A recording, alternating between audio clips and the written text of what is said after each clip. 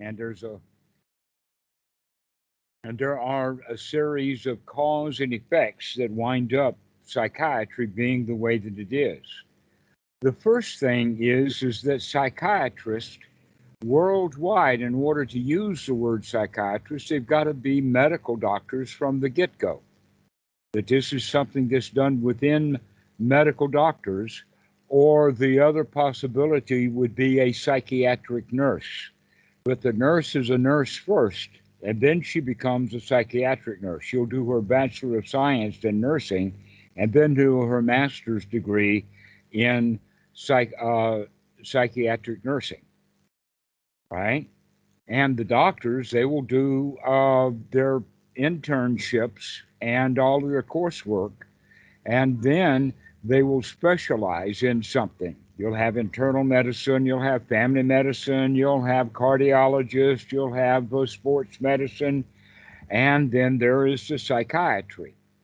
But the important point about the psychiatry is that they started in the medical model from the beginning, which means the body. All of medical science is medicine for the body, from leukemia to heart disease, and all of it is body oriented. And here the doctors have spent 4, 5, maybe 7 years in medical school learning about the body, and now they're going to do the switcheroo and become psychiatrists, right? Well, guess what? They are grounded in and educated in the body. Yeah, it's all So, about the body, even psychiatry. right. So you can see that connection. The next point, which is makes it even stronger or even more ground in, is that Sigmund Freud himself was a medical doctor, and that many of his students who were not medical doctors, they really wanted to be medical doctors. In fact, a good example of that is Alexander Lowen, who wound up having to go to Switzerland because that was the only medical school he could get into. So, psychiatry from the beginning has been medicine. 150 years ago, 120, 130 years ago, it started in medicine. And now, no one who is a qualified psychiatrist can do so without having the MD. But this is something that doctors do. You know that, right? I mean, even in your country, that's the your Yeah, the laws and the universities in your country just copied what was happening in England and the U.S. anyway. that's what's happening. Okay, well, here's that becomes to look like an issue then, because the almost entire method of psychiatry has to do with treating the patients the way that a doctor would treat a patient, except that do you can do an x-ray of the skull with the brain, but you cannot do an x-ray of the mind. We don't have that sophistication level. Then in fact they're just, you know, like babies in diapers with a new toy, MRIs, functional MRIs, and that kind of stuff, trying to figure out how a normal brain works or what a brain works like, long before they're getting into the detailed differences of individuals. They're not at that level yet. They're still trying to figure out what's an amygdala, what's a hippocampus, um, what's a temporal lobe, etc., like that. So it's still very physically oriented. Well, that's not exactly wrong. The Buddha actually has a great foundation within the body, but he's got all four of the satipatthana: the body, the feelings, the mind, and the mind's objects, to where psychiatry is looking mostly at the body. Now, also, whatever the psychiatrist can do is normally done within the purview of medicine. And normally, what people do when they go to the doctor is they receive some sort of medication. That's the medical model. Yeah, that's Medical why. model is medicine. I mean, duh. Medical Hmm. model is medicine. You get that point, don't you? Yes. Okay. So there was some research done in the 1970s that was well publicized and known, but it didn't make it into the public. And that it was a double-blind study, more or less double-blind, as best they could. But what they were doing is that they were doing uh, four things, and so they had a group of five. Naturally, the placebo group, they're not going to do anything. One group, they worked with exercise. Another group, they worked with group therapy and group dynamics with a psychologist or psychiatrist. The next group was physical contact between one on one, the normal sessions of the psychiatrist with the patient in the office, right? And that either can be psychotherapy or just an office visit like with the doctor. But normally they're looking at it in the sense of the psychological interventions. And then naturally, the last group was taking pills. Now, normally this is done. This research was done with very specific things like clinical depression, and that later they found out that the same thing fit exactly with anxiety because often anxiety and depression are interrelated. And they're interrelated in the following way. If somebody is really uptight and anxious and really, really stressed out because of their anxiety, then the easiest way to handle it is by trying to ignore what's going on, which means that they, in that anxiety, will go into a depression because they're trying to hide from the anxiety. So their outward appearance is that they're in a depression. And you can see that almost to the point of being in a catatonic state. But what they don't want to do is they don't want to get up and do some exercise or go someplace or do something that's going to bring all that anxiety back. And so they're hiding from the anxiety. And this is basically the depression. So here's that group. Now, guess what happened in that five pointed double blind study that I was talking about? Who was the most effective? The pill, the one on one, the group therapy, or exercise? Which was the most motivating or curative?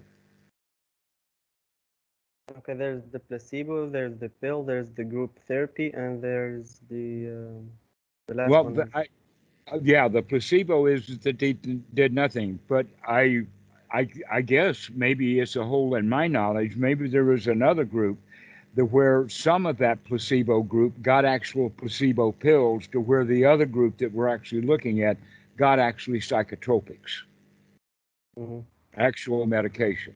So, of these groups, which of them do you think was the one that had the best outcome? Well, the result, like right now, the fast result is gonna be the pill. The pill works like oops, Guess like man. what? In this research, that's not the case. People got better through exercise. Exercise. Yeah, long-term Exercise. exercise is like long-term more healthy, but the pill like it really gives you like right now, I don't know. Well, let us say that the pill would be a possible substitute. But if you look at it a little bit deeper, it's not actually the exercise itself. It's that when people are exercising, they're breathing well. And because they're breathing well, they're getting the body oxygenated. And because they're getting the body oxygenated, they're getting the brain oxygenated, which means that now they can think a little straighter. That exercise doesn't necessarily just build muscles in the body, it helps breathing, which helps our ability to think, which means that now the people can think their way out of their depression. hmm So that's an important point, but a lot that may not be there in your classes. That exercise and breathing has an enormous benefit. Yeah, yeah. Actually, like we started a little bit of that, but it's not really our objectives. But like we know stuff, like some stuff of that. Like one mentioned, is like one therapy for like for panic attacks. They do it in some places, I don't know, maybe in Europe or something. They induce the panic attack, and they make people live through the panic attack. And when they go through it, it loses its effect. The panic attack like is no more. Interestingly, like the breathing method that like I discovered, the one like I discovered, like I told like I bring the energy up. Hmm. Physiologically, it's like going through a panic attack, except it like there's no panic in it at all. Like, Well, but let us physiologically, say, it's the same thing. It's with breathing, and the same thing. Like they induce the panic attack with breathing. Also, like they tell you to breathe through a pipe. Like they have their hmm, own methods. So yeah, the breathing really does exactly. amazing stuff. Well, here's something that we can look at about a panic attack.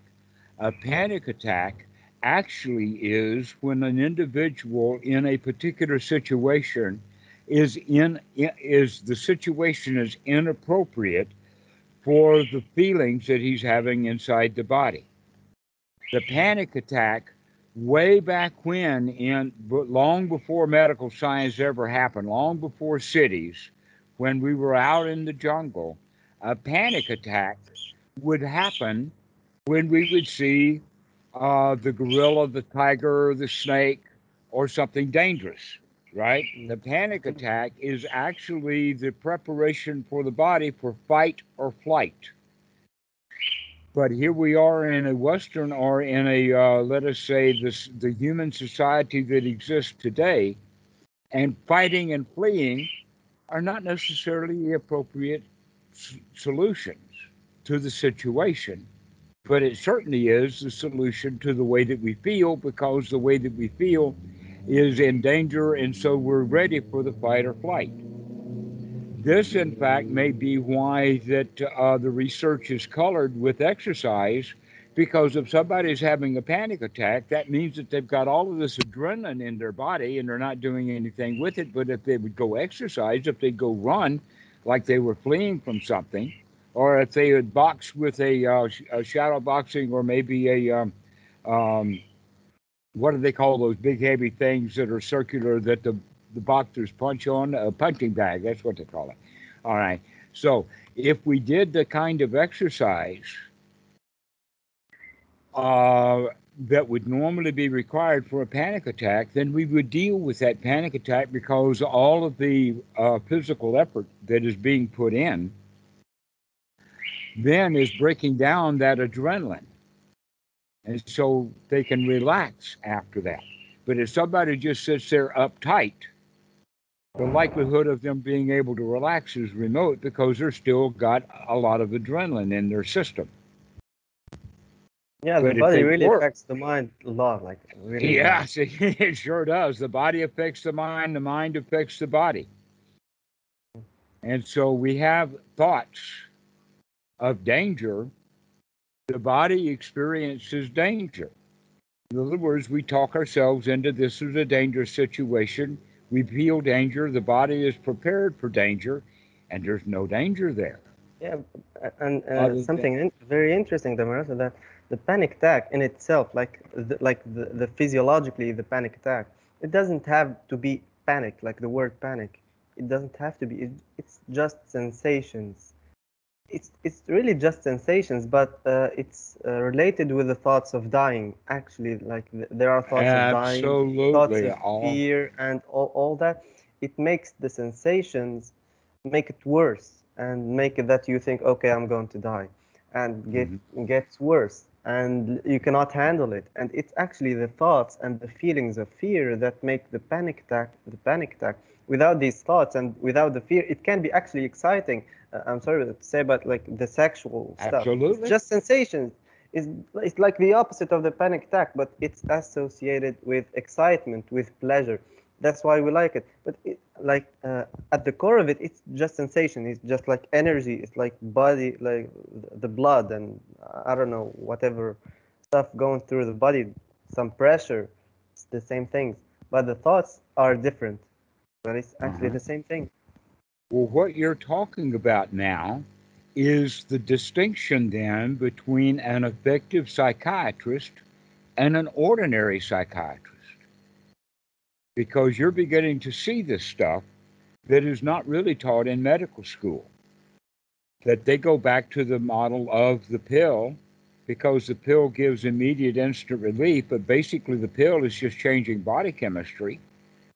Well, you've already got the mind trying to put the old body chemistry back into place. But if you can see that as a psychiatrist, you have more options to deal with someone. Now, there's also a whole nother world that we can discuss a little bit here, and that's the world that I was in. I was in that world when I worked at the state hospital in South Carolina. I was a psychiatric aide when I was in college without a thought of ever doing that again. And then later, when I was in psychology, I took a practicum at Ypsilanti State Hospital, and there I've got to deal with the same thing again.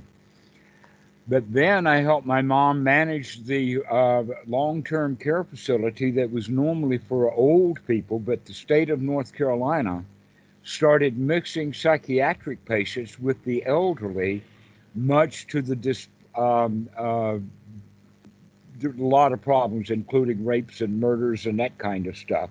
But the state did it that way because that was the cheapest way out for them. They thought the politicians trying to save money. But that meant that the long term care facilities now had to deal with psychiatric patients. Luckily, I had been doing that. But the point that I'm wanting to make here is that when people are institutionalized, the psychiatrist, his job is to make the situation palatable both for the staff and the patient.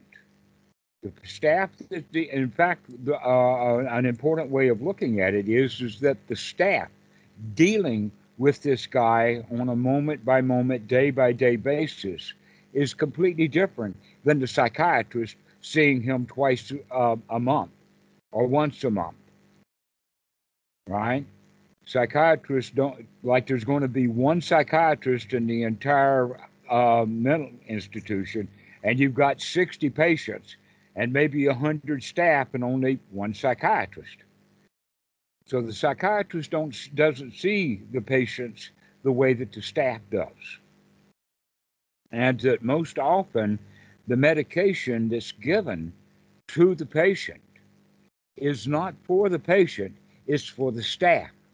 The staff complain about this guy did this or this guy did that, and we need to get him to stop that. And so the doctors are going to then give medication to make life easier for the staff, not Mhm. to cure this guy. Cures Mhm. are just not possible in this realm of what we call clinical psychology. But there is a new world coming now.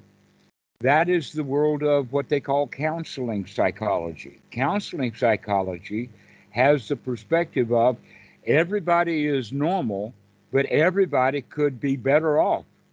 They can improve their normality. The psychiatric model is these guys are broken, and we've got to deal with their being broken. Maybe we can get them up to level to normal, but that's none unlikely. But to get them cured, forget it. Okay. To where within Dhamma, the whole point is let's do the cure and let's get cured right now. And then later, when we're sick, let's get cured again. And when we're sick later, let's get cured again. Let's get this moment cured. Yeah, and yeah. And one thing, it's kind of disturbing, and it's a major difference, radical difference between the Dhamma and doing psychiatry.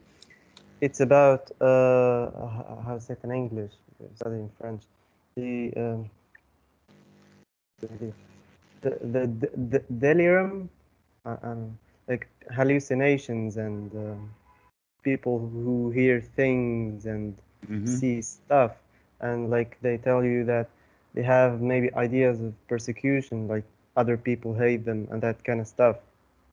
So one major difference, we take these things as like craziness, as not real. But actually, in the Dhamma, like what I understand, it's actually real for them.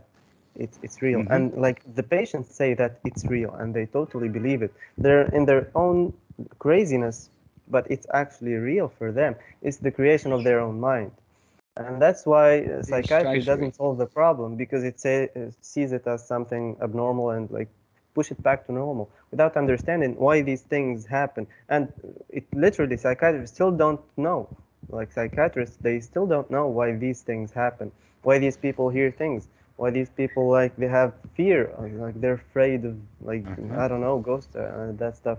It's actually because of the mind. It's created by their own mind.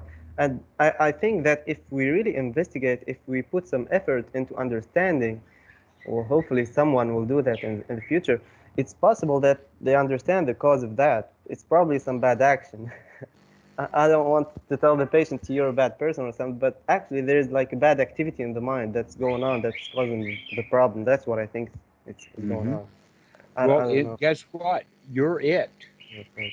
Okay. You're the one who knows about investigation, so you're the one who can do the investigation. In fact, this may be um, a very good segue for you into becoming a resident psychiatrist. Well, Your it's a country needs some good psychiatrists, especially since you've figured this out. Let's go back to that point, though. You have probably heard um, some mystics and wise men mention that life is just a dream. exactly. That's the radical thing. Like this whole life is like a delusion.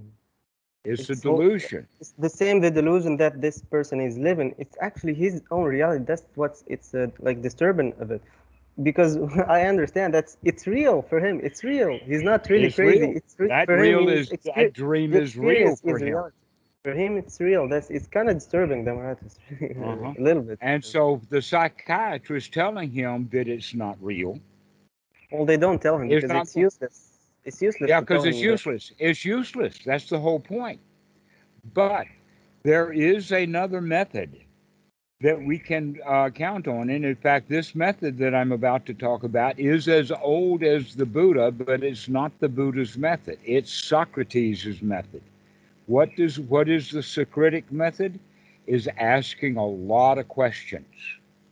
So the psychiatrist, when he's actually dealing with someone that's having active hallucinations and hearing voices, the right thing for the psychiatrist to do is to go in there and start asking him, that patient, about this. Instead of just saying, oh, he's deluded or oh, he's in a dream state or let's give him some pills and put him back in his room so people can deal with him, the psychiatrist can actually use the Socratic method. And here's how we would do that. Oh, you're hearing a voice. Whose voice is that? I don't know. Well, is it a man or is it a woman's voice? And then he'll think about it. See, he's got to start putting this together. And by asking him a lot of questions, he might be able to put it together that the voice that he's hearing in his head is either his dad or his mom or some policeman way back when or something like that. And now the guy can begin to, it dawns on him that this reality that I'm experiencing is actually coming from within my own mind. But we have to ask a lot of questions. And I give this method to everyone who has to deal with other people, all of my students. For instance, several guys are talking about their daddies. My daddy is always angry. I don't want to deal with my dad. I want to escape from him. And the answer to that is no, go and talk to your dad and ask him questions. How do you feel, Dad? What do you think that's about? And get the dad then to start investigating why he's angry. So you, as a psychiatrist, can use that same method of asking a bunch of questions to get, uh, let us say, into the heads of some of these people that other psychiatrists would just give them some pills and write them off.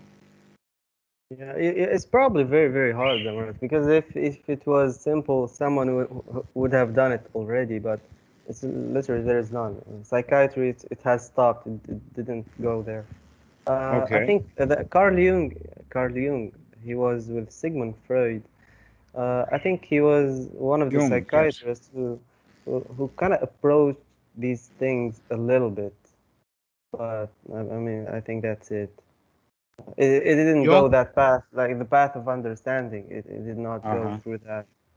None Well, of that. Jung worked a lot with what he called archetypes, and that in fact all of the students of Freud did archetypes, that Freud himself was very much into what we call Greek mythology. Now, modern views of Greek mythology was is that Greek mythology was a religion. For some people, it was, but for many, many other people, uh, those things were in fact Greek psychology. That they would attribute a particular function of humans and then give that attribute to a god, but actually the attributes of say Zeus were attributes that ordinary men would have. The attributes, for instance, of Damocles. You know the story of Damocles, the sword of Damocles? Okay. The sword of Damocles is that Damocles was a king and he had to sit in judgment on other people. But above the judgment throne was a sword that was suspended by a horse's hair, which meant any time that he sat in that judgment seat, he was in grave danger of having that sword fall upon him and split him open head head first. Okay, that's the sword of Damocles. Now, a lot of people can think of that as just that we're always in that seat, which means that things feel dangerous all the time. At any point in time, that sword could fall upon me. And a lot of people go around living their lives as if there's a sword hanging over their heads. But there's a little bit more to that story of Damocles, and that is the sense that no, that sword is not over his head wherever he goes. It's only over his head when he's sitting in judgment of other people. When he's actually being the judge, when he's being the king and trying to straighten out problems, that's when it's most dangerous. And so another way of looking at it is that the sword of Damocles over our own head only was there when we're sitting in our own judgment seat. So this is an example. Sisyphus and the Rolling Stone and all of these kind of things, Narcissist and the story of Narcissist that fell in love with his own Image image in the pond and underneath. all of that. Right. Okay. So you can see, in fact, that modern day psychiatry is built upon Greek mythology, and that Greek mythology was the really really strong point for uh, Jung, and because of Carl Jung's understanding of this Greek mythology and everything is where he came up with these archetypes. In other words, there's overarching types of ways of thinking. And sometimes you're in one archetype and sometimes you're in another archetype. Sometimes we're Sisyphus, sometimes we're Damocles, sometimes we're Narcissus. Yeah, actually, to bring this subject, there's the disease. It's called identity, like troubles, identity issues, like people who get a thing like possession, like they think that they have different personalities, that kind of stuff. These people, they don't understand that personality is created. Like they're not that this personality or the other personality. It's actually the one that's behind, but it's I mean, these people, you cannot deal with them. How can you deal with those people?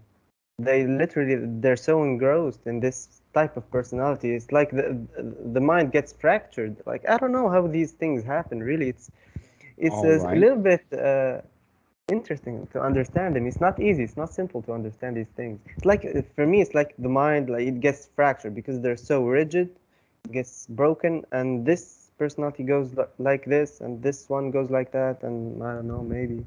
Okay. Do you, in your studies in psychiatry, do you have any practicums? Do you actually get a chance to deal with real patients? Well, yeah, I'm going after a Okay. while. I'm going. Great. Absolutely great. So let's talk about that for a moment. I would like to introduce Bander and Grinder and NLP. Have you heard of NLP, Neuro Linguistic Yeah. Programming? Okay, you've heard of it. Great. All right. In there, Bander and Grinder rediscover what the Buddha knew about all along. In fact, the Buddha was quite skilled at this. Let me tell you about what we're talking about. Now that we know these archetypes, the way to do it is to understand which particular archetype this particular patient is dealing with right now. That's actually the easiest part of the job. In other words, find out how he's feeling. Look at how he's feeling. You can normally tell, and he'll describe how he's feeling. He's either frozen, or he's agitated, or he's angry, or he's remorseful. Whatever that is, you The can see Maharaj, that. like the identity problem is like completely radical. It's not I'm agitated. No, it's like completely different person. It's like you are the Marato, and in the next, I don't know, few hours, in the next month or whatever, another personality, like maybe your friend. It Yes. completely, it's not All me. right. Like completely changes. Okay. Right. Completely. And the psychiatrist gets confused because this day or this hour, this guy is this way, and the next hour or the next day, he's like this. No, it's not Okay. about me. It's like about the patient. The patient is experiencing that. Like how to deal with Right. that person. You can't. Okay. That's the whole point is that let's not think about what that patient was doing yesterday. Let's think about how he's behaving right now, knowing that he's going to change. That sometimes he's going to be Damocles, sometimes he's going to be Narcissus, sometimes he's going to be Sisyphus, sometimes he's going to be something else. But the question is for the psychiatrist, going back to NLP, the issue that we're talking about is pacing and leading. In other words, whatever the patient is feeling, the job of the psychiatrist is to join him there. Yes, I understand. In other words, part of the asking of the questions is to build rapport inside of the craziness. The job of the psychiatrist is to develop number one, trust, and along with that, friendship. If you don't have friendship and trust with the client, all you can do is give him pills. But if you can develop trust and friendship, then we can get someplace. In other words, we have to go into the crazy world and make some friends there. And once we bring establish that friendship, now we can begin to invite the guy out. Let us do it. Probably the most severe issue would be someone who is in a paranoid catatonic state. Do you know what I mean by catatonia? No. Okay. Basically, their paranoia is so strong that they are frozen in fear. It's the freeze. Except that sometimes people will get into that freeze state and stay in it. They don't eat, they won't sleep, they just sit there, and the psychiatrists get freaked out because these guys are just stuck in a state. Well, guess what? This guy who's stuck in that state, perhaps he's actually responding to everybody in the facility is freaked out about him, right? So what Bander and Grinder did with this one patient, this was actually at Ypsilanti State Hospital. This guy was catatonic, and they walked in. both Bander and Grinder, and that one of them sort of stayed out of the way. He was there monitoring and looking at what was going on, but he kind of took the pose.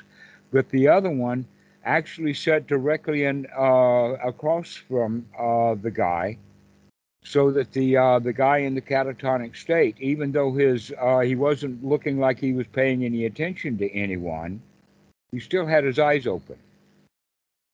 And so the therapist positioned himself in the field of vision of the guy who's in the catatonic state, and then assumed the pose of the guy who was in the catatonic state.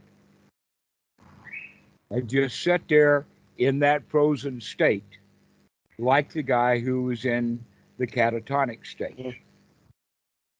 And he built rapport with him in the sense that everybody, or both these guys, were watching the catatonic, and the catatonic became curious. Why is this guy just sitting here? You see, everybody else in the facility had been freaked out about him not moving. These guys went in and started acting just like he did. They built rapport. That made him curious. What's this guy doing just sitting here? And so he began to open his eyes and lift up and start to look around. And so the therapist started to look around too. In other words, he's mimicking him, but not miming him exactly. So if the catatonic does move, let's say something slight, like turn his hand over, then what the therapist will do with that same hand will move it in a different way, but he'll mimic the fact that the guy moved his hand, but he's not going to mimic it exactly. He's going to do something a little bit different. So if the catatonic moves his hand from palm down to palm up, then the therapist is going to take that same hand and scratch himself or do something, and then put the hand back down the way that the hand was, the way that the catatonic put it. In other words, when the catatonic moved his hand from upside down to right side up, the therapist doesn't do that.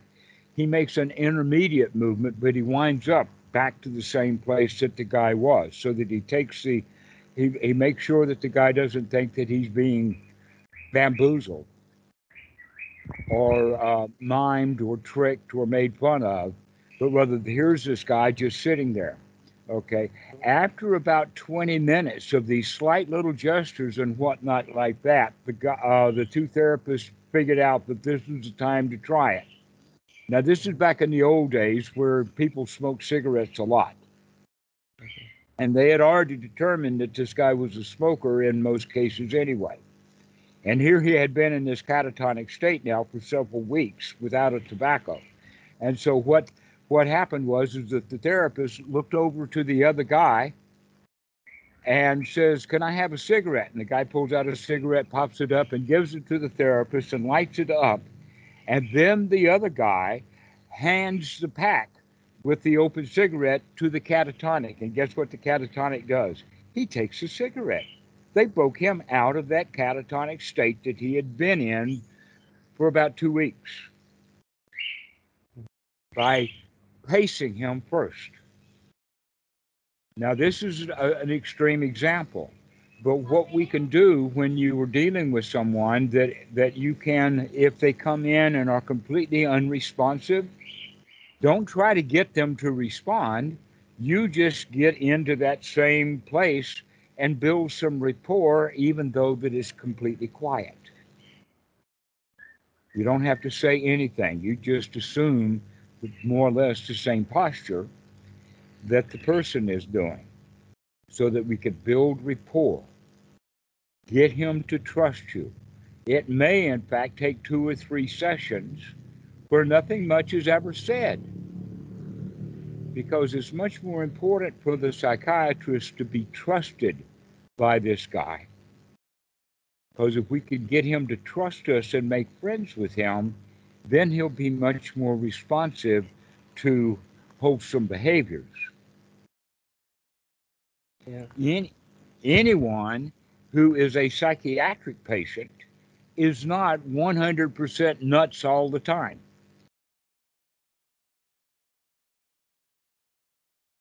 Yeah, like we got different cases, but like the crazy people, sometimes they can be a little bit disturbing. Uh-huh.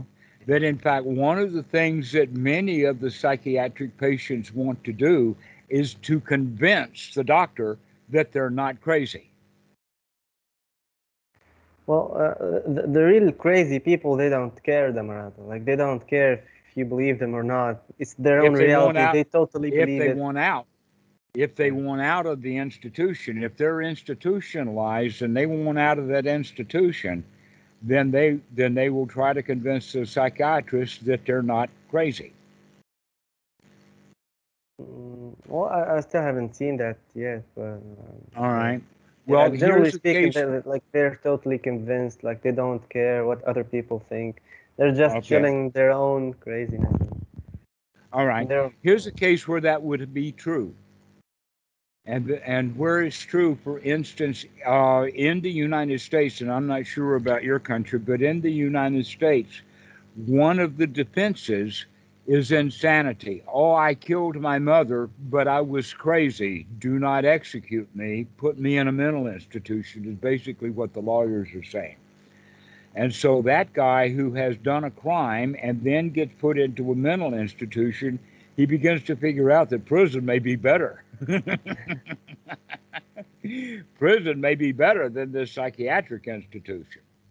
And so they will try to convince the doctors to let him out. So you haven't run across that. Others are, uh, they call it affect. What kind of affect does the patient have?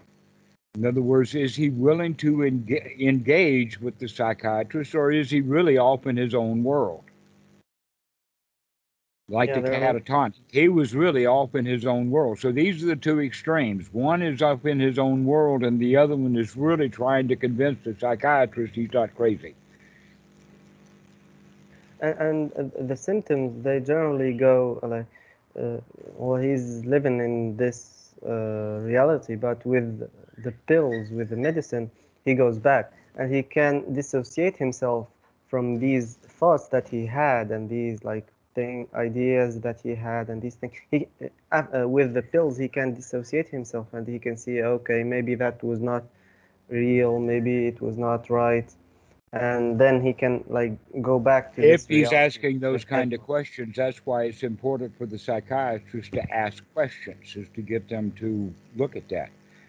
Um, so uh, this is kind of a way of looking at it is that some people are off in their world, and that if they are, then the psychiatrist does not deal with them in this world. The psychiatrist has to go into their world for a while so that we can build a rapport inside that world. And a way to do that is asking them a lot of questions. Oh, you're hearing voices. Tell me about the voices. Who is it that you're hearing? Not that the voices are bad or that you're having a delusion or there's nobody there, but give them credit for their reality. And so you ask them about your questions. The questions that you ask, especially if they're skilled, as you're asking skilled questions, that will help him to figure out that what those voices are just old memories. They're not real. But he'll have to figure that out for himself. You can't tell him, not the psychiatrist. That's the problem with the psychiatrist. That's why they don't bother to try to tell him anything. It's because they know he's not going to hear it. The question is how can you help him to see it for himself? Yeah. And the Well, answer to Amarat, that is by asking a lot of questions. mhm. Well, Amarat, how to do you think we can apply that to ourselves, like in the practice? Because we engage in the world with the senses, and how accurate are the senses? How real is? Can we figure out? Like we cannot figure out a lot by the senses, Okay. but that's all what we have. That's what we experience, just the Your senses and your the thoughts. question now is precisely the teaching that we've talked about before, Paticca Samuppada. So let me see if I can answer that question this way. All right. There is a real world. the real world that we can touch, that we can see, that we can taste, that we can feel. There is a reality there. However, in order to make sense out of that reality, we have to compare it to something that the information that we've already got.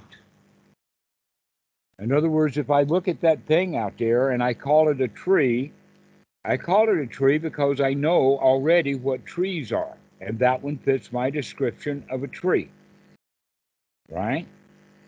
Well, that's easy enough, but there's the other kind of understanding, and that is that when I see the tree, that's just with the eyes. But there's another kind of seeing, and I would say that in the sense of, oh, I see what you mean, which means that now we're understanding a concept as a concept. However, this is the point when things can get really dangerous because when we build that concept out of our past plus the present, the concept often now is not exactly real. It's got emotions, or it's got old memories, or it's got, for instance, if there is any racism in one's past, then when they see someone that's not the right color, that racism will come up and they're dealing with that person as if he's something else instead of paying attention to what's really going on in the moment.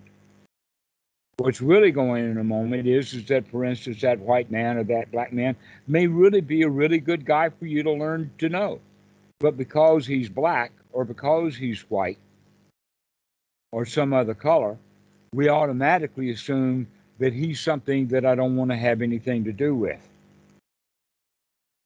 Okay, so this is how that's colored.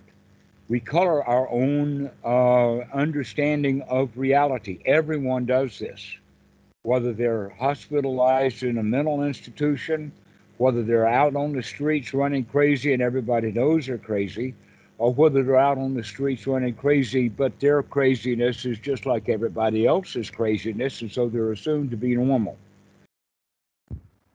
The only difference between what is crazy and not crazy is basically is what is normal and not normal. But it's all many times just crazy, not wise. So what that means is that when we see something in the reality of the moment, we make something of it. We literally make something of it. One of the things that we can do is to see something more important than it actually is. We can see it in one context because we've seen it in that context before, but now in the reality of this moment, it's in a different context, but we can't see that because we see it in this old context.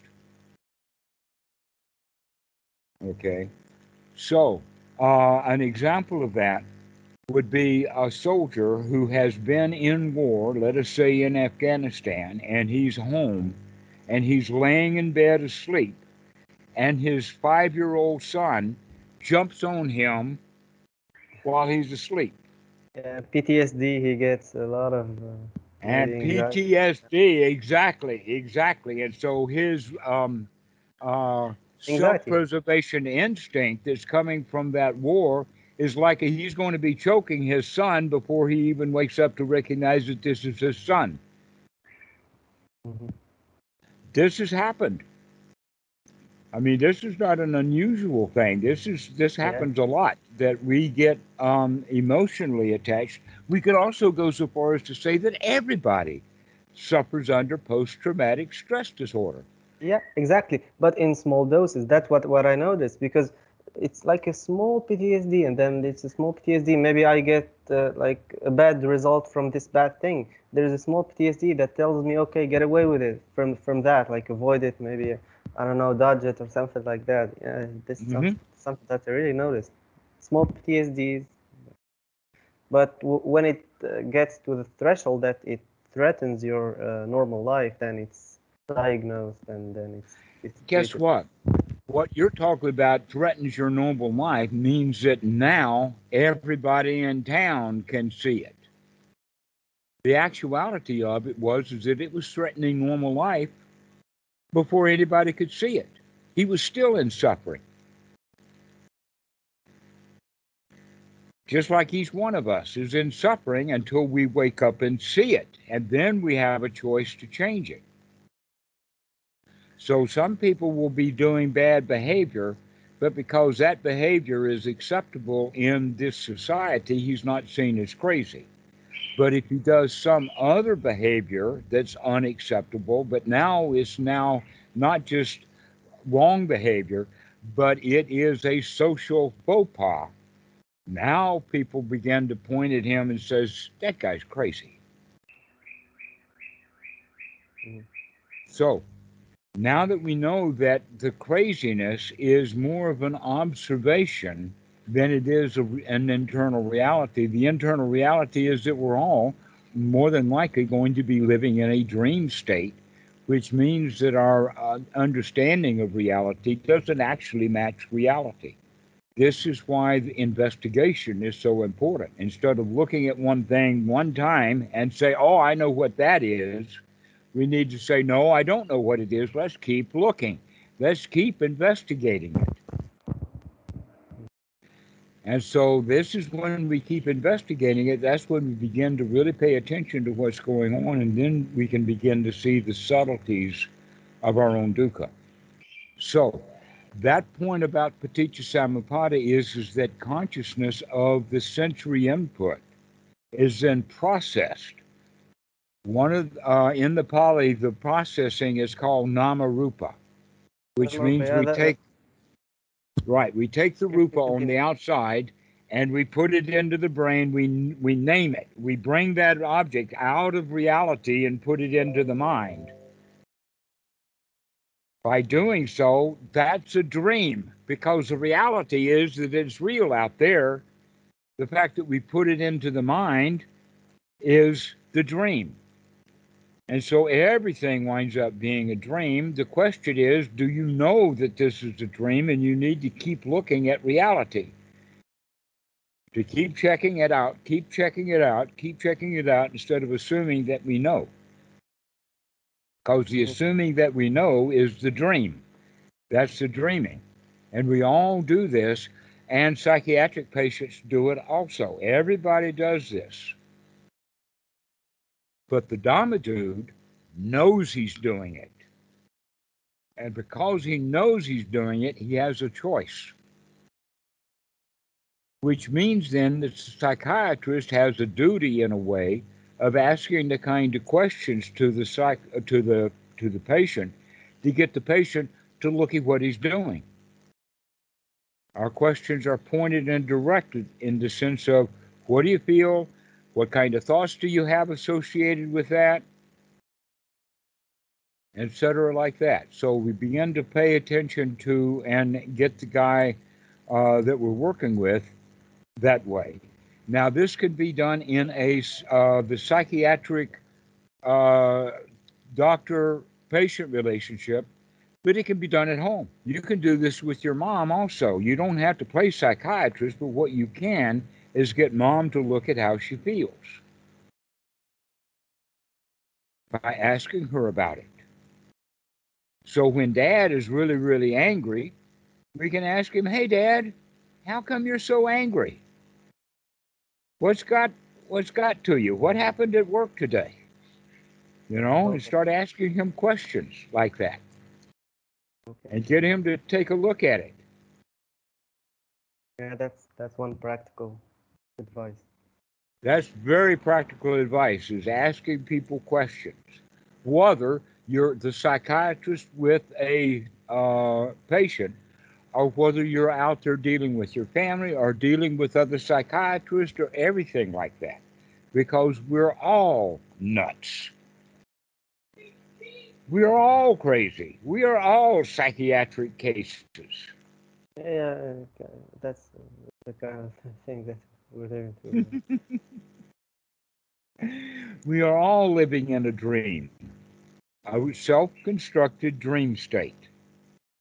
And the question is, how close does the dream that we're in match with actual reality? This is one of the definitions then of dukkha. Dukkha is the distance between reality and what we make of it in our dream. So if your dream is very close to reality, there's very little dukkha. If your dream state is spot on with reality, then there's no dukkha. But if your dream is way far away from what's happening, then more than likely there's going to be some calamity in there, some dukkha, some problem, some missed opportunity. An example of that is that you see the target here, but you think the target's over here. And so when you're shooting, you shoot there because that's where you think the target is and you keep missing it. But if you investigate and investigate, you can say, wait a minute, I thought the target was over here and I keep shooting over there, but I see that it's not there. Let me adjust my scope. Let me adjust my sights. Let me see where that hand really is, and then I can hit it directly. This is why investigation is so important, and it doesn't matter whether you're in a psychiatric institution or whether you're in home or whether you're in a classroom or whether you're on your own in private practice. That investigation, investigation, and investigation is what we need to do. And we know that in our own case, but other people don't know that. And so, how we get them to investigate is by asking them questions, inviting them to investigate what's happening inside their own mind. Okay. Okay. That's fairly simple, isn't it? And if you do that, it will revolutionize how you deal as a psychiatrist with mental patients.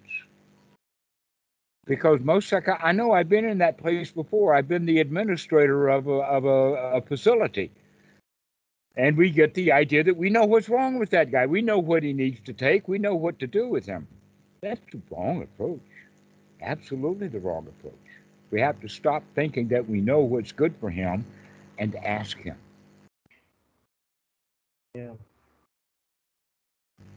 Okay. Well, thanks for the advice, Amarata. I really appreciate it. Well, Okay. that's all my Well, questions.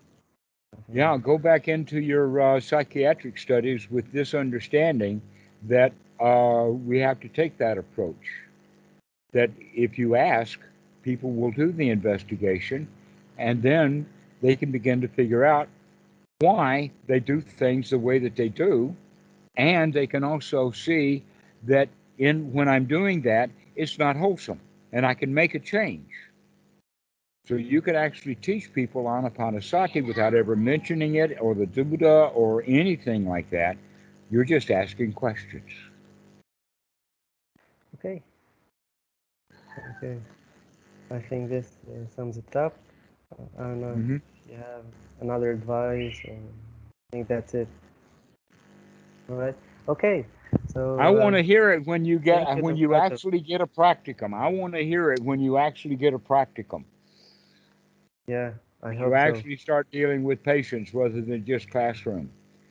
Yeah, well, it's still far in the future. Like we have contact with the patients, but it's kind of limited, and it depends on which teacher we have. There are teachers that allow us to actually interact with the patients, and teachers that tell us don't go. And there are patients that are aggressive, and there are patients who can you actually talk with them. So it depends a lot on the circumstances. You can actually start the rapport that we're talking about before you ever get a chance. If you're already in there, in other words, if there is a head psychiatrist and five or six student psychiatrists following them around on the ward, you can take an opportunity to begin to catch the attention of some of the patients there and smile at them. Just smile at people. Okay. Let them Well, know it that can be you're a friendly dangerous out there. case. It can be really dangerous because there are someone who are really aggressive. But yeah, or Right? maybe I'll But tell you're you. doing it when you're with four or five other psychiatrists. So if you smile at somebody and that ticks them off, you've got five psychiatrists right there to deal with it. And you'll know Okay. to leave that guy alone next time. Okay. Okay, then. Right. Okay. Thanks again. Thank you. Um, I'll see you soon. I think. Yeah. All right, that's great. Okay. I really am pleased. Yes, I'm glad that you're taking your psychiatric stuff now. Yeah. Well, That would be great. You're going to make a great psychiatrist, I can tell. well, I hope so. It's still in the future, I but know it. I don't have to hope. okay. I can see it. Okay. Well, see you next time, probably on Sunday. All right. Yes, I would like to see you on Sunday. That would be great. Okay, yeah. Okay. So, All right. yeah. See you later. See you.